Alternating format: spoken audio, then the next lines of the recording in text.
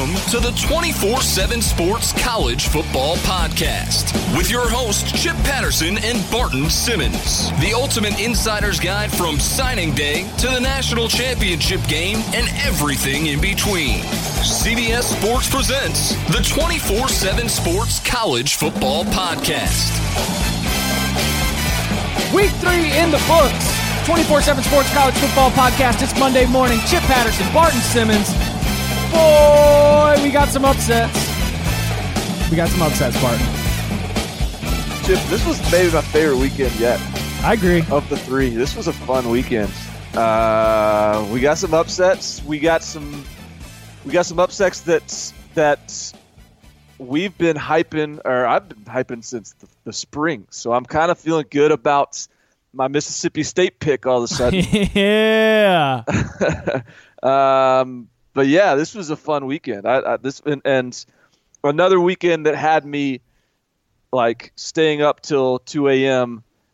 Just with a game that actually was entertaining, and that San Diego State Stanford game. So it was this weekend had it all. We've got a lot of different ways that we're going to cut into this beast. Number one, as you have grown accustomed to over the last couple of weeks, we've got some takes, we've got some awards, we've got ways that we want to highlight the best, the brightest, the worst from the Week 3 action. Also, we've got some fans that are grumbling. We've got some message boards that are on fire. We need to sort of take the temperature of the fan base of some very, very some teams that have not gotten off to the ideal starts. We are going to dig into that as well. And, we put together the CBS Sports 130. It is a view of 130 teams. There's a lot of movement. We're sitting here recording this on Monday morning. Barton, I will tell you, and we'll get to this in a second, there's a tie for number one for the first time ever. But there's also a lot of teams that are on the rise. A lot of juice, a lot of excitement behind teams like an Oregon, like a Vanderbilt, a San Diego State, Purdue, Wake Forest, Duke. So we're going to get into that with real or fake. But I want to start with that tie at the top, Barton. Is that cool with you? Yeah, I'm waiting with bated breath to see who the tie is. You know exactly who the tie is. I don't. Just tell me who it is. I mean, I have an expectation of who you're going to say, but I've got thoughts on that. Go ahead. For the first time since, and we've been doing this, I think, for 3 or 4 seasons, full 130. It was 128 before that, then I think 126 before that. Full 130 team rankings. We have not had a tie at number one. We have had a different number one from what the polls have had, a contrarian opinion for a certain week during the regular season, but we have never had a tie during the regular season. And Alabama, who was number one last week, is tied in points for number one with the Clemson Tigers, following the Tigers' victory up at Louisville, 47-21. What you think? So it's funny. I didn't put either of those two teams number one. Ooh, I actually put Oklahoma number one. All right, and I agree with. So I really agree with, I guess, not having Alabama number one, and that's not to say I don't think they're the best team in college football. They certainly might be, and I probably, a pretty good chance I'd pick them on a neutral field over anyone else in college football. But I think at this point in the season, 3 weeks in, we no longer have to be projecting. I think we can be making these picks based on what's gone down on the field and what teams have actually accomplished. Because if we continue to do it that way, I think it'll take care of itself down the road. And right now, I still think Oklahoma's win at Ohio State in fairly dominating fashion is the single most impressive win of the year, and they've absolutely taken care of business in their other two games to look like a dominant, national title type of team, number one team. So I have Oklahoma number one. I thought the Clemson win is. I think Louisville to me is a little bit overrated this year, I guess. I don't think I've had them out in my top 25 since the Purdue game. And that is a win that, that was one of my locks in the picks. I I don't know that I expected them to put up. I don't know what I expected. I didn't expect a close game. I expected an easy win, but maybe by easy I meant more like 14 points rather than 25 or whatever it was. So in that sense, I feel like Clemson did what they were supposed to do against Louisville, and I think we have yet to find out whether Auburn is really legit after they struggled against Mercer this weekend. Ooh, yeah. So I'm not ready to throw Clemson number one yet. I mean, I have no problem with it, but I thought Oklahoma was more deserving with their Ohio State win, and then Alabama, like, they're going to have plenty of opportunity to prove that they're number one given their SEC slate. They've been fine. You know, they had an impressive win against Florida State. They've taken care of business in the other two games, though they've not been as dominating as maybe we would otherwise, we've come to expect. I mean, Colorado State and Fresno State covered, for whatever that's worth. So I think it's an interesting debate right now who the top three are and in what order. And because I do not think it should be just sort of a standards, status quo, Bama, Clemson, OU. I think that there's some real cases to be made for all three. And to your point, the scoreboard in this game was deceiving because this was a 33-7 win at the end of the third quarter. Right. 47-21, they each put up a couple touchdowns, but it was the fact that Lamar Jackson, hey, guess what? He's a great playmaker, and he can move the ball and score pretty quickly, but Louisville's defense was also tired, and Clemson has track stars. Your boy Travis Etienne just breaking loose for a 50-yard touchdown in the fourth quarter. This, to me, I like I had Alabama number one, status quoing all up in this place. But I thought about having Clemson at one, and I had Oklahoma at two. Our rankings had Oklahoma at two last week. The fact that Alabama holds on to that top spot is probably going to be something that won't be able to be changed until they get into conference play. And that's just because even though they are not covering the spread, there's still just that overwhelming, suffocating aspect to Alabama football that I think is, even if we're bored of it, it's still impressive.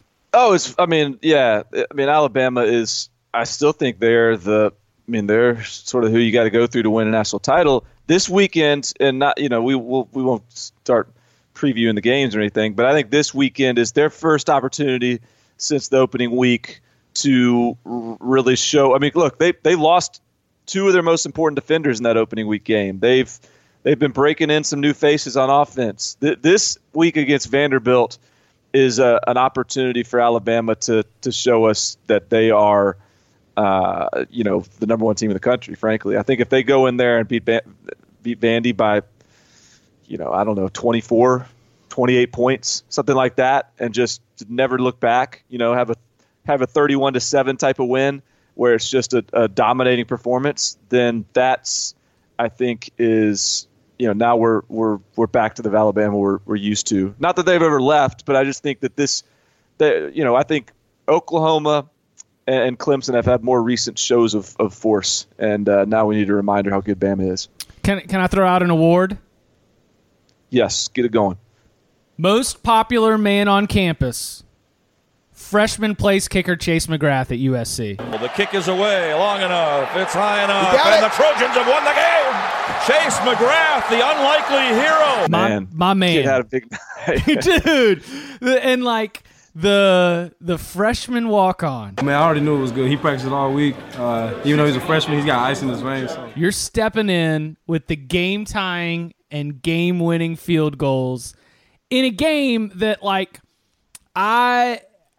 so let's break into let's break into this game. I don't think that I am walking away from the USC win. I am certainly glad that USC won because I believe the Trojans are a very, very good football team, and the fact that a Texas team whose talent level is not too far from where the Trojans are, but the execution hasn't been there. The fact that Texas showed up for this game and especially defensively was flying around and making things really, really difficult, didn't surprise me all that much. The way that Texas was able to hang in this game and get the third down conversions and the scores they needed at the end was impressive, but I'm not walking away from the USC 27-24 win with much better feelings about the Longhorns or any bad feelings about the Trojans. I agree with the Longhorns part of it. I think that they've still got a lot ahead of them in the Big 12. They've got a tough road ahead, and I don't know that this game makes me think that they're going to suddenly emerge as winning the Big 12 or anything like that. But I do think that they expose USC some. If you think now about what we've seen from USC, they got whooped up front by Western Michigan. They had a breakout game against Stanford. But what is team Stanford? That has subsequently lost to San Diego State. Oh, I know. And now, Texas beat them up front as well. Our boy Ronald Jones only had 47 yards rushing on 18 carries. Texas defensively showed up, and I do think that that's a real. After what happened against Maryland, you got to feel better about your defense now if you're Texas. Because USC they've got big time players offensively, and for them to really limit those guys, shut them down. Sam Darnold really didn't get going to the last couple drives. That I think has to make you feel good if you're Texas, and I think that USC to me is very vulnerable. Like now, all of a sudden, all that hemming and hawing I was doing over my preseason playoff picks, backing out on Washington, going Stanford, and, all of a sudden I feel great about Washington because to me they're probably the most consistent, steady team in the Pac-12. Shout out to Dante Pettis. I don't know if we're going to get to Washington, but he just had a punt return touchdown for the third straight game. Probably not. Yeah, and now we'll see what Washington does when they start playing good teams, but they've looked sharp. But anyway, but this USC team I think is some warts have emerged, and it looks like if you are really physical, particularly on the defensive side of the ball, you could get these guys rattled. So that was one of the most entertaining games to watch of the weekend, though. And if you're talking most popular guy on campus, how about a little shout out to Sam Ehlinger as well?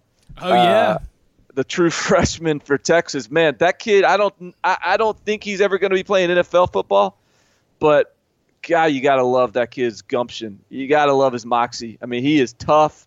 He was extending plays. He was making tough throws. He was making big plays late. He was squaring up USC linebackers and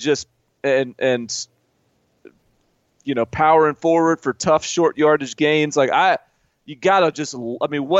Texas gunslinger type of quarterback Sam Ehlinger was, and he was fun to watch, even if you never necessarily thought he was going to put his team on his back. He was just going to give him a chance all night long. What do you think is the future for the Texas quarterback? Is Buechele going to get that job back, or did Ehlinger play well enough to make himself part of that competition? Because as we do look ahead for the Longhorns, the Red River game ain't far away. Things that you mentioned about how it's going to be tough in the Big 12. Well, things are about to start getting spicy right now. Yeah, that's a fascinating question because Tom Herman likes his quarterbacks to be able to run. He likes for them to be mobile, and I think while Sam Ehlinger isn't someone that's going to be a 150-yard rusher, I do think he is more durable in the run game. You're able to do more things with him because he's able to take a beating. He is a linebacker and a quarterback, or a quarterback in a linebacker's body, whereas Shane Buechele, while he is probably the same level of athleticism, purely, they probably run the same 40 time, they probably are, they're both probably pretty good basketball players, all that kind of stuff. He's a more slender built kid. He's less of a improviser. I think he's just more of a pocket kid. And I just wonder if Tom Herman's going to be more inclined to go with the true freshman after what he did on the road, first start. I don't know. I guess his second start against USC. And I have not watched Texas against San Jose State, but they put up 56 points or whatever it was. So he must have done okay there. I think that this is a really interesting decision that Tom Herman has to make here if Shane Buechele gets healthy. And I wouldn't begrudge him at all if you went with the sort of the gutsy Ehlinger as a guy that just can make some tough plays when they matter. Longhorns off this weekend, and then going to Ames next Thursday night to play Iowa State. That's the one we've been pointing to that one for a while. That one is scary if you're Texas. And not great news. I mean, just devastating news. Connor Williams going to have to undergo knee surgery. This is like, you can't lose an All-American and not mention it, not think you move past it. What about some of the younger guys that Texas has up front? Do you think that this is going to be an opportunity or a chance for them to be able to move some pieces around or get someone in there that's going to be able to keep them from having this be something that really, really changes the outlook of the offense? Yeah, I don't know. You don't lose a first-round draft pick and not feel it. I mean, I think this one's going to sting. I don't know. Maybe this is a one where Denzel Okafor, maybe they do some shuffling. They get Denzel Okafor on the field, move some guys around. Tristan Nicholson, who was there, there was a battle there for right tackle through the year. I'm not sure who ended up playing left tackle last night after Connor Williams went down. Was it maybe JP Urquidez or I don't know how that played out. They've got some good players, but that's going to be a steep drop off. Whatever they do, to me, that's going to be a steep drop off. Good news is they've got a week to get settled here, but like you mentioned, I mean, this is probably the toughest stretch of the year right now with Iowa State on the road on Thursday night, Kansas State, OU, Oklahoma State. That's a brutal stretch, and to go through that stretch with a new offensive tackle is going to be is not ideal. So they could enter November with 5 losses. Yeah, I mean that Maryland loss really I mean that doesn't give them a whole lot of room for error. So they're 1-2 right now. We both think that's a losable game at Iowa State, and I mean let's just say I think that would be a successful stretch if they split those 4. Oh my goodness, that would be awesome.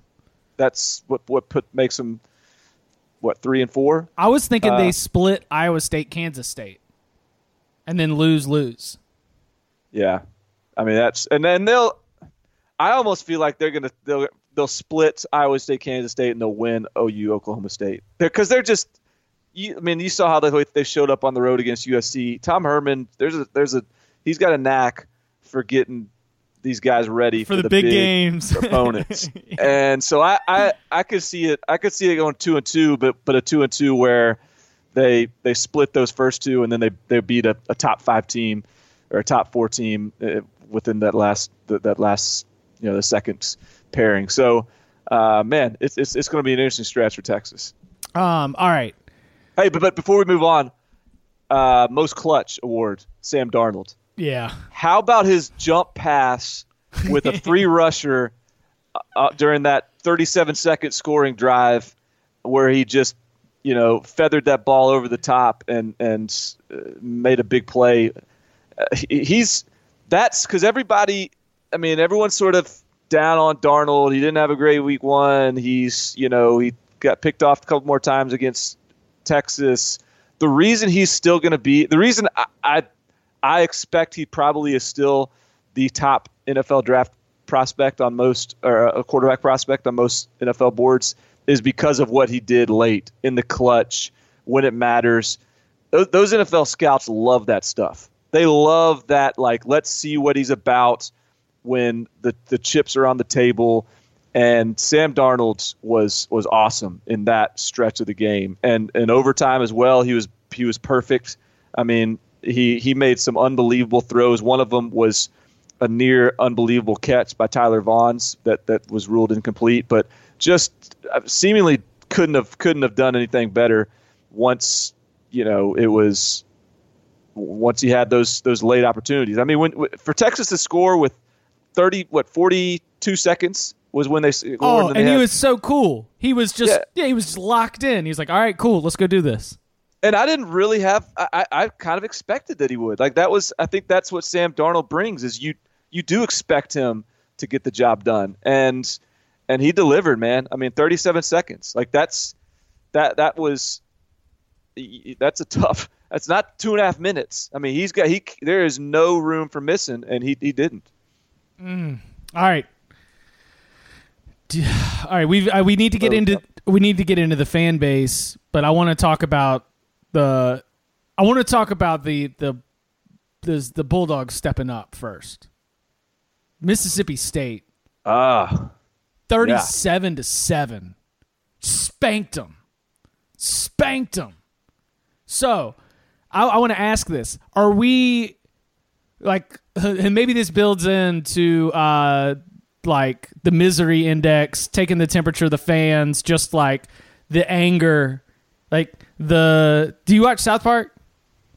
Yeah, though I'm not sure I'm up on the latest. But but it's not an up on the latest, but just like the old like Blame Canada episode. Right. Yeah, I saw a lot of LSU fans floating around the Blame Canada South Park memes. Like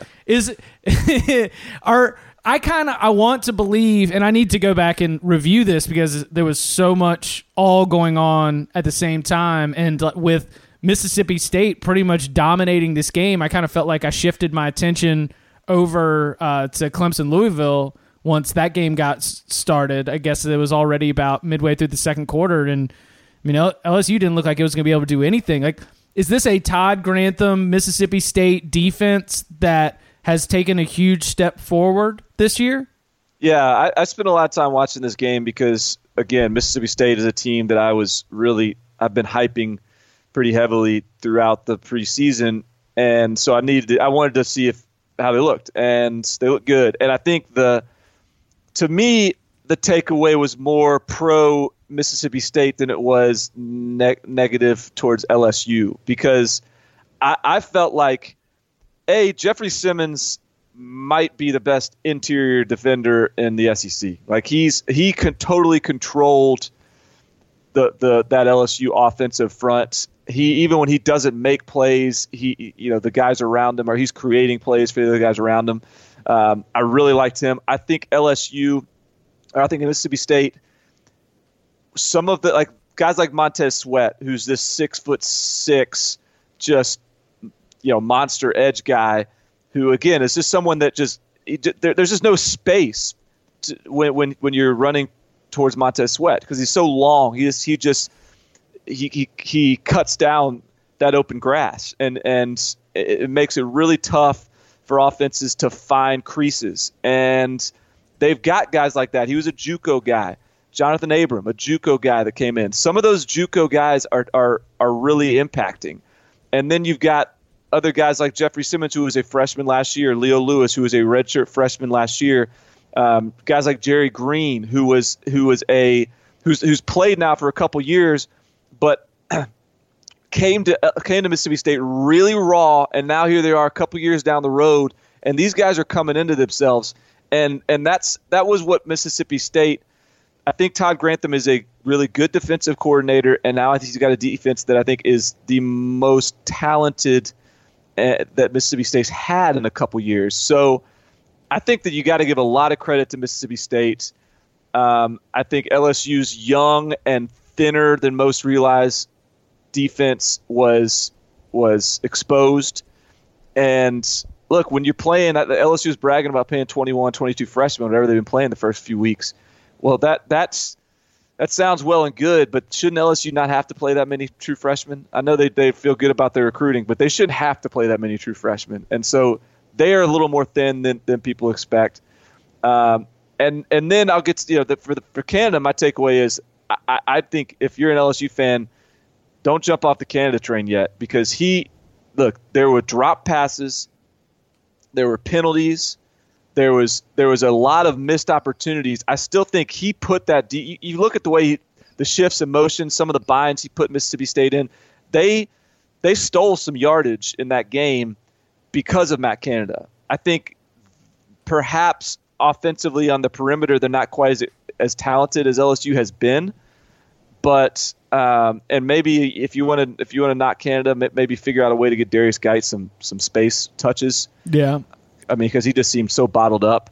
But I don't know. I still think Matt Canada is the answer at offensive coordinator, and I don't even think that Danny Etling played that bad. I think that there were some drops by the receivers and a lot of undisciplined, penalty-ridden offensive football. So if you want to blame the OC for that, have at it. But I think the coordinator, the head coach deserves a little bit of that blame as well. I mean, LSU just got to clean some things up, and they're just sloppy right now.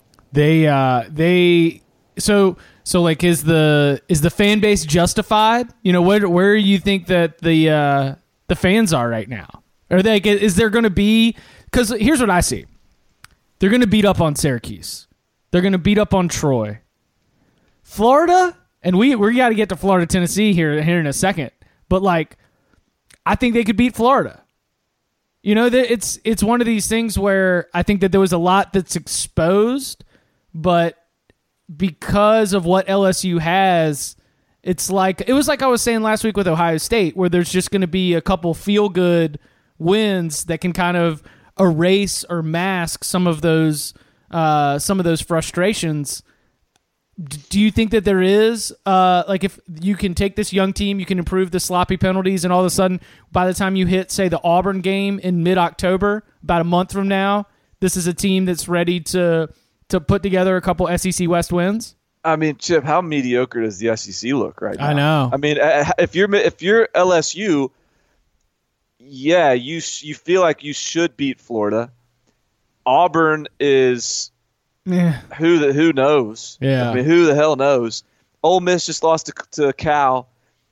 We'll skip Alabama for now, but Arkansas, they got handled by TCU. Tennessee doesn't look any good. A&M doesn't look any good. I mean, there's still a 10-win season here for LSU. I mean, it's not going to look as pretty as you expected, but there's Mississippi State. There's a we'll find out, but there's a pretty good chance Mississippi State's the second best team in all of the SEC.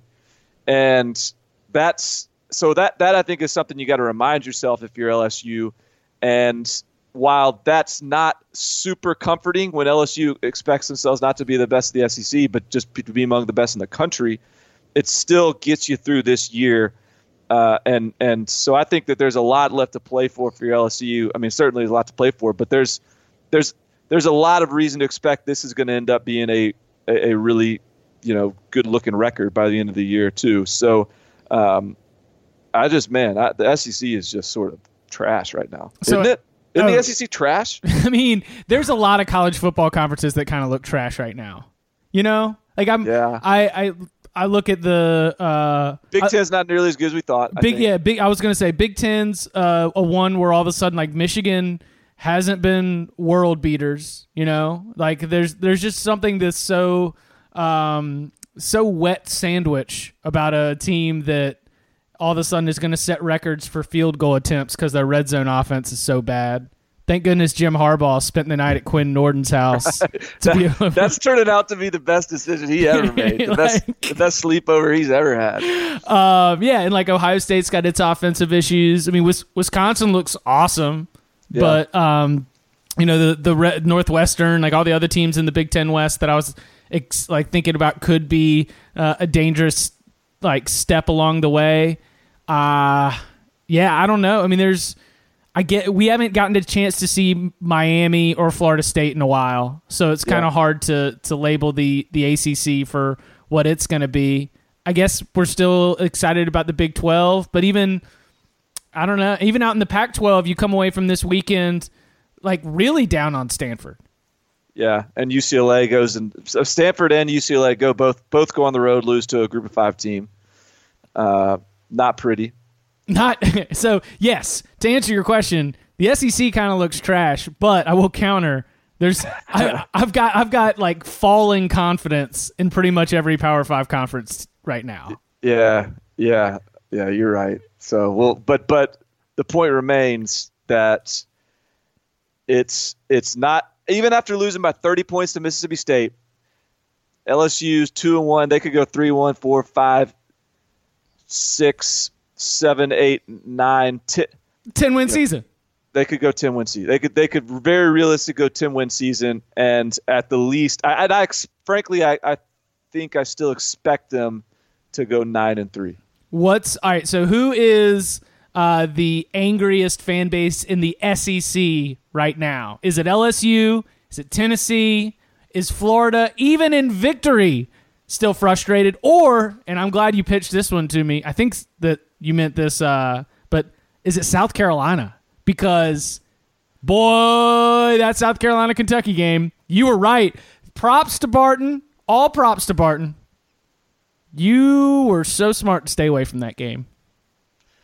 It's funny. Like, heading into that game, I don't think – I think South Carolina is on this list of who's the most pissed off fan base only because it's their own fault. Like, it's the fans' own fault that they're on this because the talk – bubbling out of Columbia heading into this game was so blustery. Like, they were talking about, like, oh, Vegas is disrespecting us, only a 6-point favorite. Oh, this is a lock. Oh, the atmosphere is going to be rocking.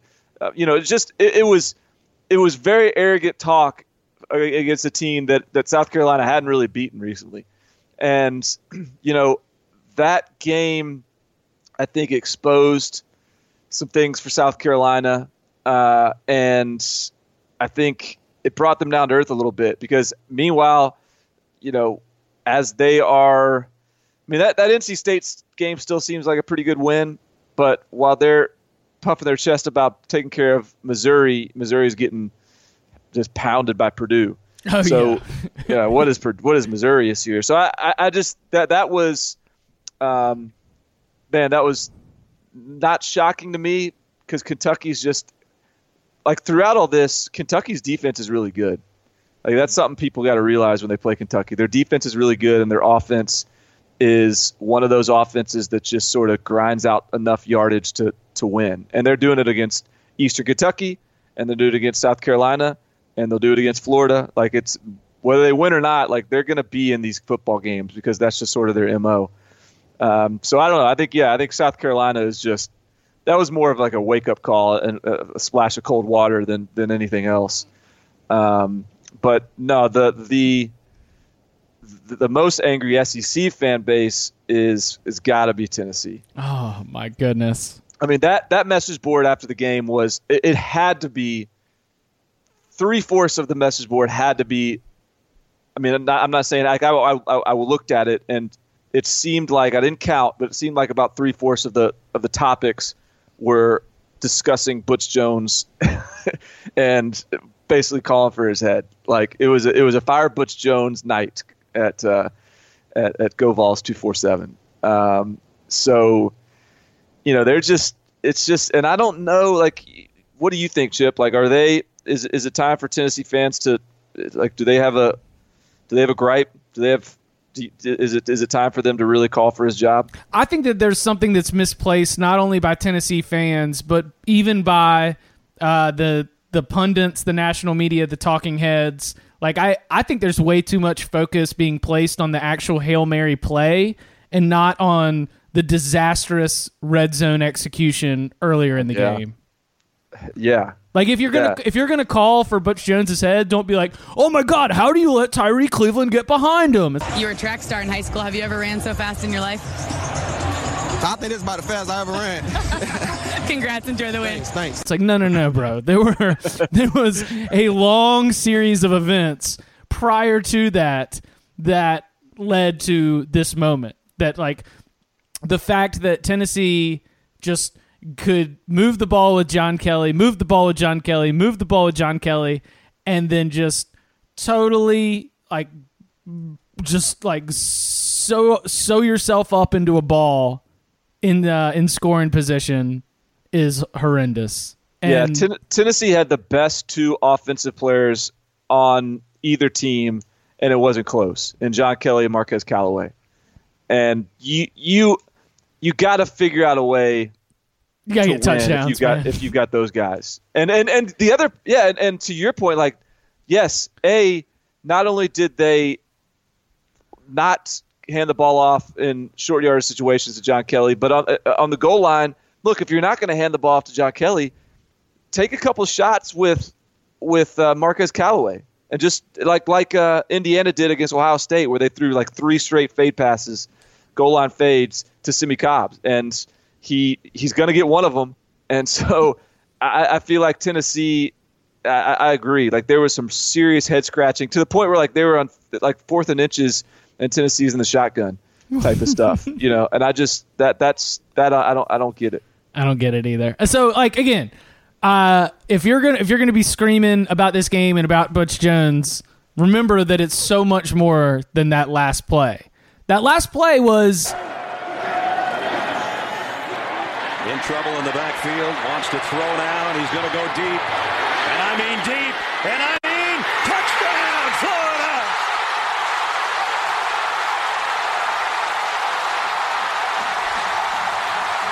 Tyree Cleveland in a miracle finish. A Hail Mary that's full of grace for the Gators. It was awesome because college football is awesome, and these kind of finishes are always exciting. It was awesome because it cashed that cover in the most inexplicable way, because you weren't going to get a 5.5 or 4.5 point cover in overtime. No, that was going to be a field goal win. That one was that was a with me sitting on Florida minus 5.5. I got there might have been a little fist pump in the Simmons living room when that Hail Mary hit.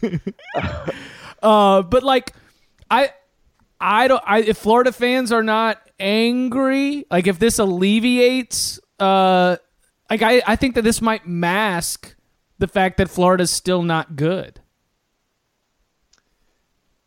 Well, that's the thing is I don't know that it doesn't mask anything because it was so clear in that game that this is not 2 big-time football teams playing. This is just 2 sort of above-average football teams. Just someone's got to win, someone's got to lose. Like it just wasn't. There was no point where I was like, oh, this is like even the USC Texas game at times I was like, man, this is fun. It is good football, but it was just someone's got to lose for Florida Tennessee. I think if you're Tennessee, you still like as discouraging as that loss is. I think if you could look at the rest of your schedule and say, you know what though, like if you could pull an LSU and say we could still go 9-3, you could still go 10-2. Then you're okay with it. I just think Tennessee fans are losing the faith in the coach to get that done. And when you've got Alabama and LSU may not be as tough as you thought against the other side and on the other side of the division, that makes it that much tougher to do. And Georgia looks pretty solid right now. And so I think that's what the discouraging part if you're Tennessee. I do think the one thing to hang your hat on if you're Florida is you might improve here. Like you've still got a redshirt freshman quarterback that is talented, that's got a 65-yard arm. You've got 9 guys suspended, and maybe these guys come back and give you a boost. You've got a stretch here, Kentucky, Vandy, that feels pretty winnable. LSU, even A&M. I mean, you got a 4-game stretch that feels pretty winnable. Like I just think if Florida can get, there's a little bit more faith that I've got that Florida can get rolling and then figure things out. It's just harder to have that confidence, I think, in Tennessee. Are you with me? I don't know if I've got that confidence in Florida. Do you have more confidence in Florida being? I mean, I guess they just won the game, but do you have more confidence in Florida by the end of the year looking like a New Year's Six bowl team than Tennessee? Is there? Could either of these teams allow that type of vision for you? In the 6 games that are involved in the college football playoff, the 2 semifinals and the other New Year's Six games, there will be one SEC team.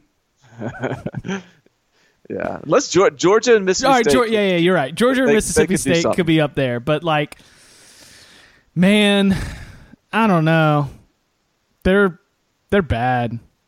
You know? I mean, there's only but so many jailbreak screens to Brandon Powell that you can throw in a game. Yeah. Yeah. Kadarius Toney looked pretty good, the freshman. Kadarius Toney did look pretty good. I'll give you that. He may provide an option for them down the road, but man, they need Antonio Callaway. Because John Kelly's good, but I've had this weird sneaking suspicion that our assumption of a really nasty and good Florida defense, particularly, I don't know. I've got a sneaking suspicion that teams are going to be able to move the ball on the ground against this Florida team in a way that maybe we're not used to. Yeah, and the one thing I hated about that game was John Kelly dropping the potential game-winning touchdown because he deserved something good to happen at the end of that game. He was the best player on the football field, either side of the ball, and I would have loved to have seen him make a play to win it rather than sort of be a reason why they lost it because he was the only reason Tennessee was in that game. But I'll give you another fan base that would rival Tennessee right now. All right. How about Nebraska? Oh, boy. When you are calling – when the message board is not to call for the coach's job but to call for the AD's job, then you're on the next level of of fan angst. Not a pretty sight for Nebraska, losing at home to an average Northern Illinois team thanks to 2 pick sixes that accounted for 2/3 of your opponent's points. Like it just not a pretty sight. I felt some vindication. I hoped that I made it clear in this forum, but I felt like I was pretty strong on so you're telling me Tulane's Tanner Lee is the answer take going into the season really paid off in this particular moment. Yeah. The Tanner Lee hype that went off the rails a little bit. Basically goes down to the Manning Passing Academy and gets the Archie Manning sort of seal of approval, and all of a sudden he's the first round NFL draft pick, and Nebraska's got everything they've ever wanted at quarterback. Nah. Yeah. I was like, wait, buddy. This is an upgrade from Tommy Armstrong. Are you sure about this? Yeah, it's funny. Like now Nebraska, they line up under center and they run pro style stuff, and it's like, well, the Tommy Armstrong, for all of his flaws, he was a playmaker who could do some things with his legs that get you out of trouble and add some explosiveness to your offense that that you don't have anymore with Tanner Lee. And now it's just Tanner Lee lines up and under center, and all he's going to do is I don't know, what's Tanner Lee's identity? Like he's just he can go through his progressions. Like is that what we like about him? I don't know. Like that's a great call. I'm not on the Tanner Lee train. Nebraska AD Sean Eichhorst, by the way, I think was one of the I don't want to get this wrong, but he was definitely one of the athletic directors at some point tied to Miami. It was like Kirby Hocutt and Sean Eichhorst, or Sean Eichhorst, then Kirby Hocutt. But I need to like track this down. But I just remember at the time when all the NCAA stuff was going down, just seeing ADs split town, and I was like, oh man, that was quick. Nebraska's got a weird pattern now of just like hiring coaches just because they're the opposite of the previous coach. Like, Frank Solich is running the option, and we want to modernize. Let's hire Bill Callahan and just start running pro-style passing attack. And that didn't work out. Okay, let's hire some sort of boring, couple boring guys. Let's go just, Bo Pelini, just like angry at the world. That didn't work out. Okay, we don't like the jerk. All right, let's hire the nicest guy in college football. Mike Riley this isn't working out. Like that hire was such a shoot for like they weren't shooting for the stars. They're shooting for like the neighborhood tree, the top of the radio tower, maybe. Just like let's just. I mean, if 8-4 isn't good enough at Nebraska, why are you hiring Mike Riley? I mean, you're hiring 8-4. That's what you're doing, and so that I'm not surprised to see this thing going south a little bit right now. I want it to get turned around because Mike Riley is the nicest guy in college football, and you want to root for him, but I don't know. This doesn't look pretty right now. Well, Nebraska's had a streak of sellouts, but if that were to end because of this frustration, you might be able to get tickets to go see Nebraska with SeatGeek. Because, yes, buying tickets to sports and concerts can be complicated, but with SeatGeek, it is better and simpler because it is the smartest, easiest way to get tickets to live events. I mean, we're talking sporting events, we're talking concerts, we're talking plays, anything you need. It is all easy with the seamless mobile experience where you can buy and sell tickets with just 2 taps. So maybe you're a Nebraska fan looking to sell those tickets. You can do that on SeatGeek as well. SeatGeek helps you find the best seats at the best prices, fully guaranteed. Since there's nothing like seeing your favorite team or musician in person, you need to get SeatGeek so that you can get even closer to the action for a great value. SeatGeek saves you time and money by searching multiple ticket sites to compare prices and gives you an amazing deals. They grade every ticket based on value so that you can immediately identify the best seats that fit your budget. And since every purchase is fully guaranteed, you can shop for tickets on SeatGeek with confidence. No worries about any kind of shady brokers or not being able to get into the event. And best of all, the 24/7 Sports College Football Podcast listeners can get $20 off their first SeatGeek purchase. Just download the SeatGeek app and enter promo code 24/7 today. That's promo code 24/7 for $20 off. $20 off your first SeatGeek purchase. Nebraska. All right. What about the Auburn? What about the Auburn Tigers? That grumbling. That's a mad fan base right now. It's funny that you say that. Like right as you mentioned that, I'm looking at Twitter, and Cole Kubelik just tweeted 9 quarterback rush attempts for Auburn the last 2 weeks. Petway 56, Stove 1, Cox the fullback 1. That is like there's something going on at Auburn that I just don't understand. Why do you play Clemson, who's got the 2 best defensive tackles in college football and a 255-pound middle linebacker, and run nothing but north-south between the tackles with your converted fullback running back? Why is Auburn incapable of getting plays on the perimeter guys to the perimeter in the run game? Like, what world are we living in, and where Cam Petway is this? Like, he's a battering ram, and he's a great back when you've got other players to add some texture to your run game. But if you're just going to pound him up the middle, what are you accomplishing? I don't get what Auburn's doing offensively right now.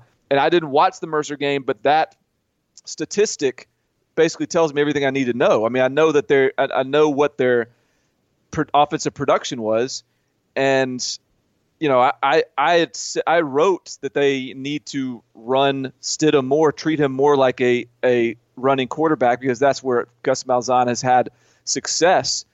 But but that's not the only option you have. I mean, you've got Cam Martin, you've got other receivers, you've got other options that you can get the ball to on the edge, and it doesn't seem like Auburn is interested in doing that. So I think there's a real issue at offense, and I think that boils down to Gus Malzahn. I mean, I think we've found Gus Malzahn, if he doesn't have a super dynamic, athletic quarterback, he's not the offensive guru that he is otherwise. I mean, I did the numbers. I think that there's I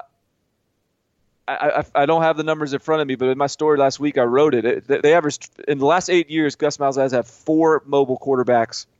In the 4 years in a mobile quarterback, they averaged like 36 points a game. In the 4 years they didn't have a mobile quarterback, they averaged 29 points a game. So I mean, that's I know you get some sort of a Cam Newton outlier year in there, and but I mean, There's a couple years with Nick Marshall in there. There's a the kid they had at, I guess it was Arkansas State, I think was their quarterback they rushed anyways, one of those years. Either way, like there's just a disconnect right now with what Gus Malzahn wants to accomplish on offense and how and the personnel they have to do it, and or just their ability to do it. And I'm way down on Gus Malzahn, and I'm not going to blame Chip Lindsey for this because the offense still looks like Gus Malzahn's offense. It doesn't look any different, and so they got to get some things figured out because that defense is too good to waste. Yeah, but like okay. And as we're starting to consider like the fans and anger for the coaches, like this is another spot where in the SEC, the weak SEC is going to give them some chances to be able to ride that defense. But a home loss to Mississippi State in a couple weeks, that could send things spiraling. Yeah, and that's another. I mean, if you're going to try to be a downhill football team, that's one thing Mississippi State doesn't. They're not going to be a team you're just going to be able to pound into the dirt. You're going to have to figure out ways to make those defensive linemen run east-west. You're going to have to get those guys going and get their eyes going in the wrong places. I just think that's a team that's built to handle what Auburn does offensively. So. That's going to be interesting. So, yeah, I think that the Auburn fans have a serious – like they're griping right now, and I think they've got a fair gripe based on just what the offense has looked like through the first 3 weeks. All right, let's get into some real or fake. Before we do, can I just state how good I think Oklahoma State is? Oh, yeah, we can do that. We can definitely do that. You mean the team that averaged 7 points per drive against a Power 5 opponent on the road? Yeah, Mason Rudolph had like 400 yards passing in the first half against a team that just held Trace McSorley to 168 yards passing on the road against Penn State. Yep. I mean, this team is they're sick, man. Like their receivers are. They have like 5 that would be number one guys most places in the country. I mean, they're fun to watch, and I really think if you don't have them ahead of Penn State in your rankings right now, then you're not really paying attention because how do you they have I mean, Oklahoma State's looked great through 3 weeks, and they played the same opponents. And one was at home, one was away. One team got outgained, and one team just looked like they were playing an FCS team.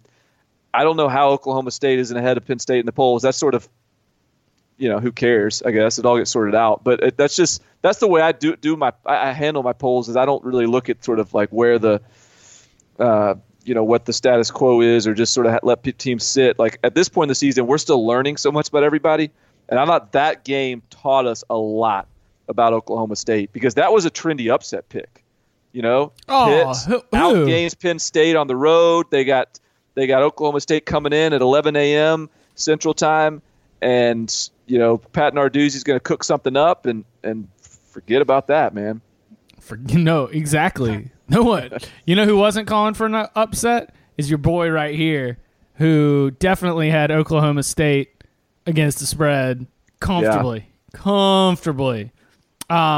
They're sick, and as we're like continuing to talk about the shifting conference power landscape, I don't know what's going to end up happening. Like TCU got into a weird game. It was like the reverse Arkansas game against SMU, where like instead of like grinding it out, it was just a shootout against the Mustangs, which, given stylistically is not that big of a surprise, and SMU's defense isn't really worth much. They hit on a lot of big plays, but like West Virginia, we'll see. Kansas State takes that loss at Vanderbilt.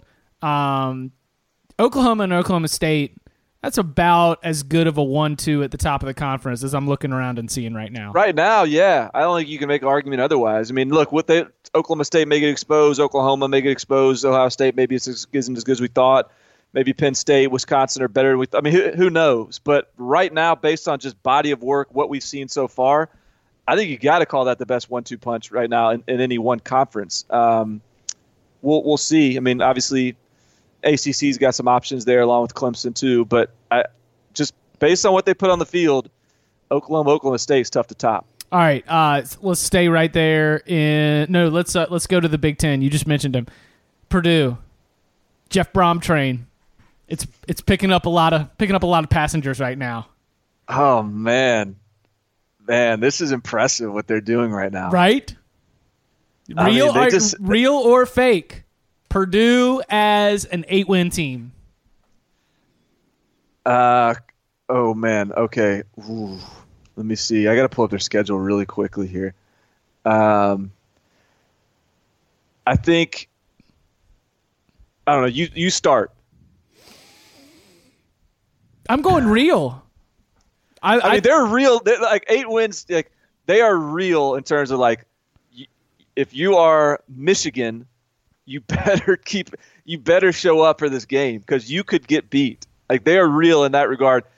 So, yeah. All right, you talk, and I'm gonna count my wins here. I think the Big Ten West, for the most part, is a division where, based on what I've seen, and again, this could all get turned over as the Big Ten schedule unfolds and as more teams start to get tape on Purdue, because there certainly has to be on some level the shock factor or the advantage of this new personnel, new scheme, being able to come out and get things done and really dominate teams. But I just don't see between like Illinois, Nebraska, Minnesota, Northwestern, even Iowa, and like I just don't see I don't see any one of those teams where I'm gonna say that they are definitively better through 3 weeks of the season. Yeah, I mean, I think they could go like 7 wins, and so maybe I'm not at 8. But remember, in our win totals preseason talk, their win total was, what was it, 2.5? It was 3. It was like 2.5, 3.5. And we were like, yeah, I think they'll be better, and probably get the over, maybe be better and hit the under. Like that was our talk, and here they are, and they're going to blow that out of the water. But it's just a matter of, do they can they knock off a Michigan or a Wisconsin and if you look at it beyond Michigan, Wisconsin, there isn't another game on their schedule that isn't winnable. It's like a matter of when you go into Evanston and Iowa, those back-to-back games in November, like Northwestern and Iowa have head coaches that have been there and rosters that have been in place, and are you just going to end up losing those games because it's a conference foe and the other team comes out a little bit better than you were on that Saturday? Yeah, I mean that. And look, I guess Missouri and Ohio aren't world beaters. They did play Louisville really close and almost beat them, but they don't have a world beater schedule. Regardless, this is the most impressive first-year head coach in the country. Is he going to jump? I don't see him being a 1-year and on type of guy. I don't see him. I don't see a lot of Todd Graham in Jeff Brom. Dream job. I think he's got a little more integrity than to just like be looking over his shoulder year one. So I'll give him a couple years at Purdue. But hey, I mean Purdue's they've had some good seasons. I don't know. I don't want to get ahead of myself. But I guess what I was getting at is maybe you could make Purdue a really compelling place, and maybe want to stick around. But that money's going to be calling from somewhere in year 3. They're going to call this year. They're going to call. Yeah. When you are the hot offensive pedigree coach, especially with some quick success at a Power 5 school, then there's going to be a top-tier Power 5 school that's at least going to put in a call. So, Chip, here's why the SEC is struggling right now is because it's a mediocre coached conference. And the reason the Big Ten has surged is because of the hires they have made with Jim Harbaugh and James Franklin and Urban Meyer and Paul Chryst. And, I mean, those are all great coaches. DJ Durkin, is a really good one. Lovie Smith is we'll see. We think he's probably a pretty good coach. He's a heck of a name. I mean, that's just a really well-coached conference. Pat Fitzgerald, across the board. PJ Fleck. I mean, they're all these really what we think of are really good coaches. And now you had Jeff Brom into the mix, another really good coach. I'm just sitting here thinking, how many SEC teams would trade their coach for Jeff Brom? And I know it's early. The sample size is young, so maybe there's a couple realists out there that think that would be a little bit reactionary. But my hunch is that Jeff Brom is a better coach than most of the SEC. Wow. Do you disagree? Do you disagree? Who do you think is probably a better coach than Jeff Brom besides Nick Saban and Dan Mullen and who else? I think Brett Bielema is a good football coach. I think that there's I don't know. There might be an egg timer on him at this current spot, but I think he's a football coach, a capital F football coach. And I think that if his time at Arkansas runs out, then whatever his next stop will be, there will be success there. I think that jury's out on Kirby Smart. We still got to figure out what's going on there. Kirby could be, yeah. Georgia certainly wouldn't trade Kirby right now. No, definitely not right now. I mean, Arkansas would trade Brett Bielema for sure. I just think I'm just a Brett Bielema fan. Yeah. I mean, he whooped up on teams in the Big Ten. Right. He had Wisconsin rolling. The fact that it hasn't worked out for him at Arkansas, I will stand by this. I think that it is a combination of A, the Nick Saban era, and B, just some of the limitations at Arkansas within that division, just sort of in the time frame that he's been there. Yeah. Well, it's I think Jeff Brom is, and we don't want to get ahead of ourselves because he hasn't played anybody yet. Let's get ahead of ourselves, man. This is what it's about. Hey, I'll put it this way. We're going to learn a lot this weekend. Michigan. 8-point favorites. We're going to learn a lot this weekend. 8. It's going to be fun. I feel like 8 is begging you to take Purdue. And Vegas thinks that Michigan's 10 points better. Yeah. Yeah. So, all right. Well, I got another one for you. All right. Real or fake? How about the Vanderbilt Commodores? I think fake. That's another one we're going to find out this weekend. We're going to find out this weekend. I'm just here we have believed Vanderbilt to have a nasty defense basically since Derek Mason showed up, correct?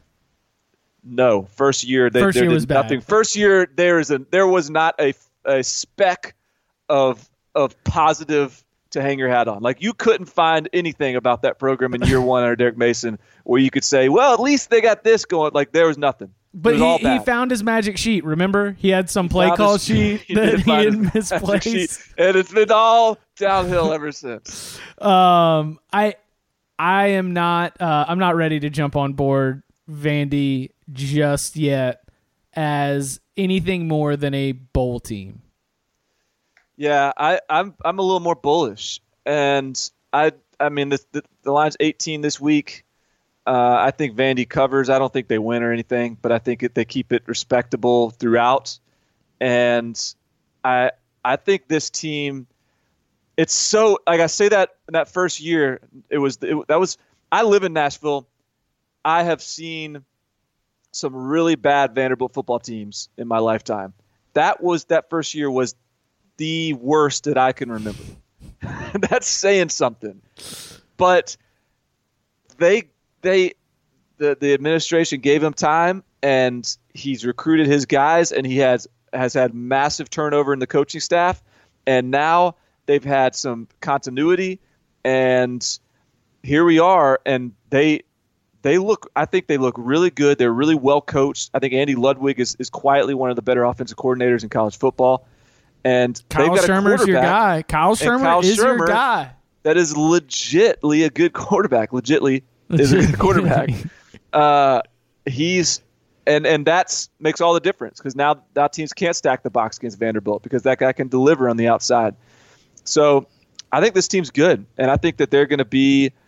I'll say this: I think that Vanderbilt fans can hope for a SEC East title and not be crazy. Yeah, I'm not that real. That's too real for me. That is keeping it way too real. And hey, that is a commentary on how bad the SEC East is more than it is a commentary on how good Vanderbilt is. So I don't think they're going to have a chance to beat Alabama at this point in the week. But I think that they can win I think that there's not an SEC East game that they aren't capable of winning. Real or fake, the Oregon Ducks? I think they're real. I kind of feel like you were. Is this coming back around after thinking that Craig Bowl had something cooked up for him in Laramie? No, that wasn't even necessarily a knock on Oregon as much as I just thought that Wyoming was. I thought Craig Bowl had something cooked up. I just thought they were walking into a little bit of a hornet's nest, and Wyoming wrecked they shop. Hey, your points on the podcast were like they did kind of wreck shop in the Mountain West last year. Yeah, there was reason to buy into the stock, but what I didn't realize was that they've lost basically all their weapons offensively, and that seems to really have mattered. Like they just. Josh Allen doesn't have anyone to throw to. He has no one that could get open. But credit Oregon. I mean, they took care of business, and it was never ever in doubt. And I think the more games they win early in the year, the more they're going to believe. The easier it is going to be to buy in to Willie Taggart. I just think they could ride some self-created momentum. And have a really good year. And so I think I'm on board with Oregon. All right. Let's see. You want to throw real or fake out? Yeah. Let's see. Real or fake? Cal. Fake. Fake. Yeah. I'm not out here like, hey, look who went 3-0 in their non-conference slate and is really ready to make some noise in the Pac-12 North. Like I might be trending down on Stanford, and I think that there is like some deeply, deeply upsetting things from that San Diego State game that have made me very sad inside in terms of my believing that Stanford is going to be a team to be reckoned with. And I'm more on board with your thought that Washington is the best team in that division, but especially when I've got them slated above. I've got Cal slated above Oregon State, but I think Washington State's better. I think Oregon's better. I think Stanford's still better. I think that you're still dealing with a team that is like 5th place in its own division, and will be hoping for enough favorable wins or like upset wins along the way to be able to make a bowl game. Which would be great for Justin Wilcox. But well said. I can't say any better than that. I think you're right. I think they're fake, and that they're better than people thought. And Justin Wilcox is doing an unbelievable job. They got those guys playing defense overnight, and they're going to be dangerous for some teams in a different way than they've been dangerous in the past. But I am not ready to have them emerging in the division yet, but again, I think this is one of the more pleasantly surprising hires in college football is the way Justin Wilcox has these guys playing defense and getting some wins here early. That win this weekend is more of a discouraging loss for Ole Miss, I think, than it is anything else. Real or fake? Future Alabama coach Dave Clawson getting it going with the Demon Deacons, putting it on Utah State on the road. Yeah, I'm on the real train here. Again, year 4.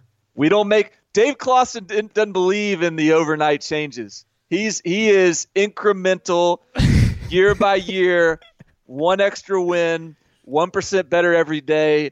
It takes some time at Wake. They redshirt everybody they recruit. Their roster was terrible when he got there, and now all of a sudden here we are, and Wake is they're not just beating teams, they're blowing them out, and that's, I think, kind of exciting to see. I think he got the defensive coordinator from Minnesota when Mike Elko left. I thought that was a really good hire at DC. So I don't think it's not a huge drop off there. It's, they've got a lot of guys back, a lot of experience, and I like Wake. And now Dave Clawson will be the head coach at NC State next year, and then maybe he'll be the head coach at in 4 years after that he'll be the head coach at Wisconsin maybe, and right. then maybe it's Florida and then Alabama. I don't know.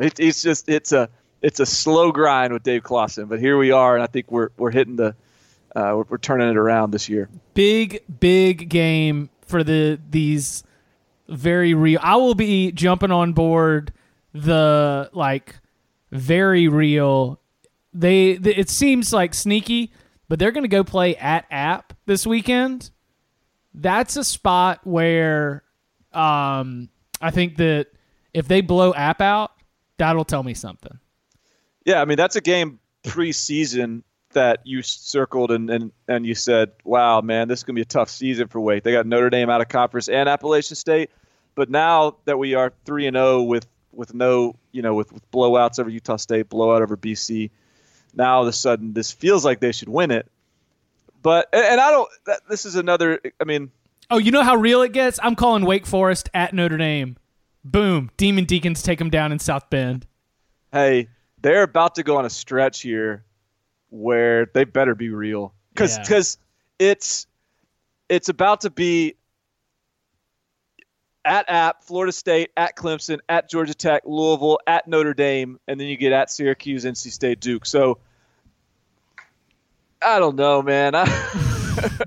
It'll be a 7. It'll be a 7. I'm going to talk myself into this Wake deal, but it's going to get really brutal for them here now. But and this is the same thing that happened last year. They didn't win quite as dramatically last year as they did this year, but they started out hot, and they have to start out hot because the rest of their schedule is tough. And then you just hope you emerge on the other side as healthy as possible. And then you're just holding your breath that you beat BC at the end of the year, and that was last year's deal. This year they're going to have to get to where they got to go 3-0 against Syracuse, NC State, and Duke, or potentially. This is the type of team I think that would beat like a Louisville, though. This is the type of team. Oh, after WikiLeaks. That's a rivalry game. That's right. I forgot about that. Yeah, no way. Wake knew, man. Wake Forest called. They blew the whistle. They said, we didn't have that on tape. Somebody knew something. Yeah, that's going to be a fun one. So yeah. I don't know. This is as much as I like Wake, I don't know what constitutes real, but I think this is a game. This is a team that, like Florida State, better have their ducks in a row when they play them. All right, what about on the other side for Duke? Real. I told you that I think Duke can be real. I will say that some alarm bells went off during the Baylor game for me. But how their defense still played pretty well, though, right? I think their defense is a lot better than people realize. Agreed. Ben Humphreys, I really like him. They've got a couple defensive backs that I think are playmakers. They got some young guys, true freshmen, Drew Jordan, making some plays. Like they've got some guys I think that are good on defense, so they don't have to be world beaters on offense. I think Daniel Jones is really good. I know he didn't have a great game this week, but I think he's good enough and he's athletic enough and to be a threat with his legs that they're going to be a tough out for teams. So I still like Duke a lot, and I think they'll be towards the top of the division. So if that's calling them real, I'm going to take it. But I don't think they're going to win the division. They're not going to win the division. Let's see. We got Vandy, we got Oregon, we got Cal, we got Purdue, we got Wake, we got Duke. What about Kentucky.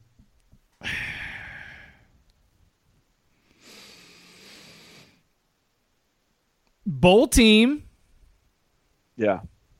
But bowl team by virtue of enough SEC East wins to sort of cobble it together. Yeah, this is going to be a fascinating game this weekend against Florida. Oh my God! If Kentucky wins, oh my God. Yeah. Is it? Are they still running that like 20 something game win streak? Yeah. Yeah. So this is, man, Kentucky, y'all got to get it together this year. This is your year, man. Yeah, that's going to be a fascinating game. It's a 30-game win streak. I still think I would go fake here. I mean, you don't watch that. I want to say real on defense, fake on offense, and fake altogether in terms of like I don't think. Golly, this is. I mean, they're just.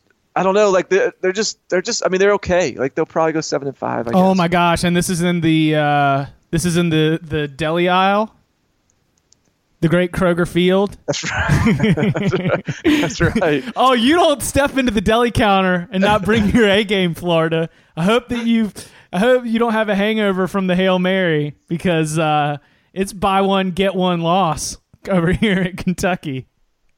Like. Kentucky should. I mean, they'll beat Eastern Washington. They should beat or Eastern. Who are they playing? Eastern Michigan. What E is that? Anyways, they should win the Eastern Michigan game. They should win against Missouri. They should win against Ole Miss. I would think that's tough. So that gets them to like 6 wins, and then they might get to 7. Like I don't know if that calls them real. Then they're real. I think that they're not a fun team to play. They still might beat Louisville at the end of the season. And they may beat Louisville at the end of the year. So, yeah, I don't know. I guess I still think they're like a 7-5 team, which is pretty good. For Kentucky football, that's real. Yeah, yeah. Oh, my goodness. All right, one more thing I wanted to get your – I know that you went back and rewatched it because I saw you tweeting about it. I am very, very concerned about Stanford. I felt like I felt like David Shaw was so angry at everything. He was – picking fights with the opposing coaching staff going into halftime. He was standing by himself around no other coaches and players. And at the end of the game, he just let the clock run out. Yeah, he didn't even he had 2 timeouts and just didn't even make San Diego State run plays. There's some I'm concerned. Defensively, the front 7 guys are not making quite. I mean, I don't know they have the playmakers there that they have in the past. I also think Keller Christ is getting exposed a little bit. There's just something. There's something missing here. It's funny because Bryce Love is so explosive, and sometimes that run game is like the most beautiful thing in football. The way that they can open up holes, and the way Bryce Love can get loose. But he's like, for example, like Bryce Love, as good as he is running the football, he looked really bad in pass protection. And gave up a couple sacks, one of which was a fumble, and like that's the sort of stuff that they're missing from like a Christian McCaffrey more so than the big playability. I think they've just got a couple of like those type of things that just the screws are loose right now, and it's got to tighten up. And I think this is still the type of team that by the end of the season is going to be really tough. But right now, I think they're figuring things out a little bit. They couldn't get a stop, and Rashad Penny's nasty. Like Rashad Penny's a very good running back, and San Diego State could be, one of these. Could be a Group of 5 team that's competing for the golden ticket into one of those big New Year's 6 bowl games. But like, I am not used to seeing Stanford in a tight game needing so many stops and failing to do so again and again and again and again. Yeah, it was a little bit Western Michigan versus USC-esque. And just sort of it wasn't like San Diego State was like, throwing the ball around the yard and hitting big chunk play. They were just sort of grinding away yards. And you're not used to seeing that out of a Stanford defense. So I agree there's some concerns there. But I still think Stanford's going to be, again, it's going to be a disappointing year given that like after Rice, people like me were like, well, is this a playoff team? But I still think by end of the year, the record might look bad, but they're going to be like that. I'm predicting right now Stanford blows somebody out in a bowl game. Okay, they're going to win. They're going to win by 28 points in a bowl game. That's my September 18th prediction of Stanford. Now that their record might be 8-4 going into it, yeah. But they'll get to 9-4 with an impressive win. Who would you favor in the Stanford Notre Dame game right now? If they were to play today, I think I would favor Notre Dame. And then you're holding out till the end to see if Stanford can get that rush defense together. Right. I think they could look different by the end of the year. I got you. Anything else from the notebook that you want to get out? One thing I want to give a shout out to Austin Peay. They won one game in their last 47 before this weekend.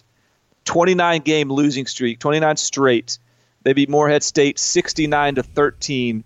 And this is the same Austin Peay team that outgained Cincinnati and almost beat them and played Miami, Ohio extremely close too. It was a decent MAC team this year. Will Healy, the head coach there, is a future star. He's going to be there for a few years, but he's going to be the type of guy I think that gets hired in like a power. I think he'll have a Power 5 job someday. So just remember now, again, September 18th, 2017, Will Healy at Austin Peay. The way they've turned that around as quickly as they have is kind of crazy, like sort of borderline unbelievable.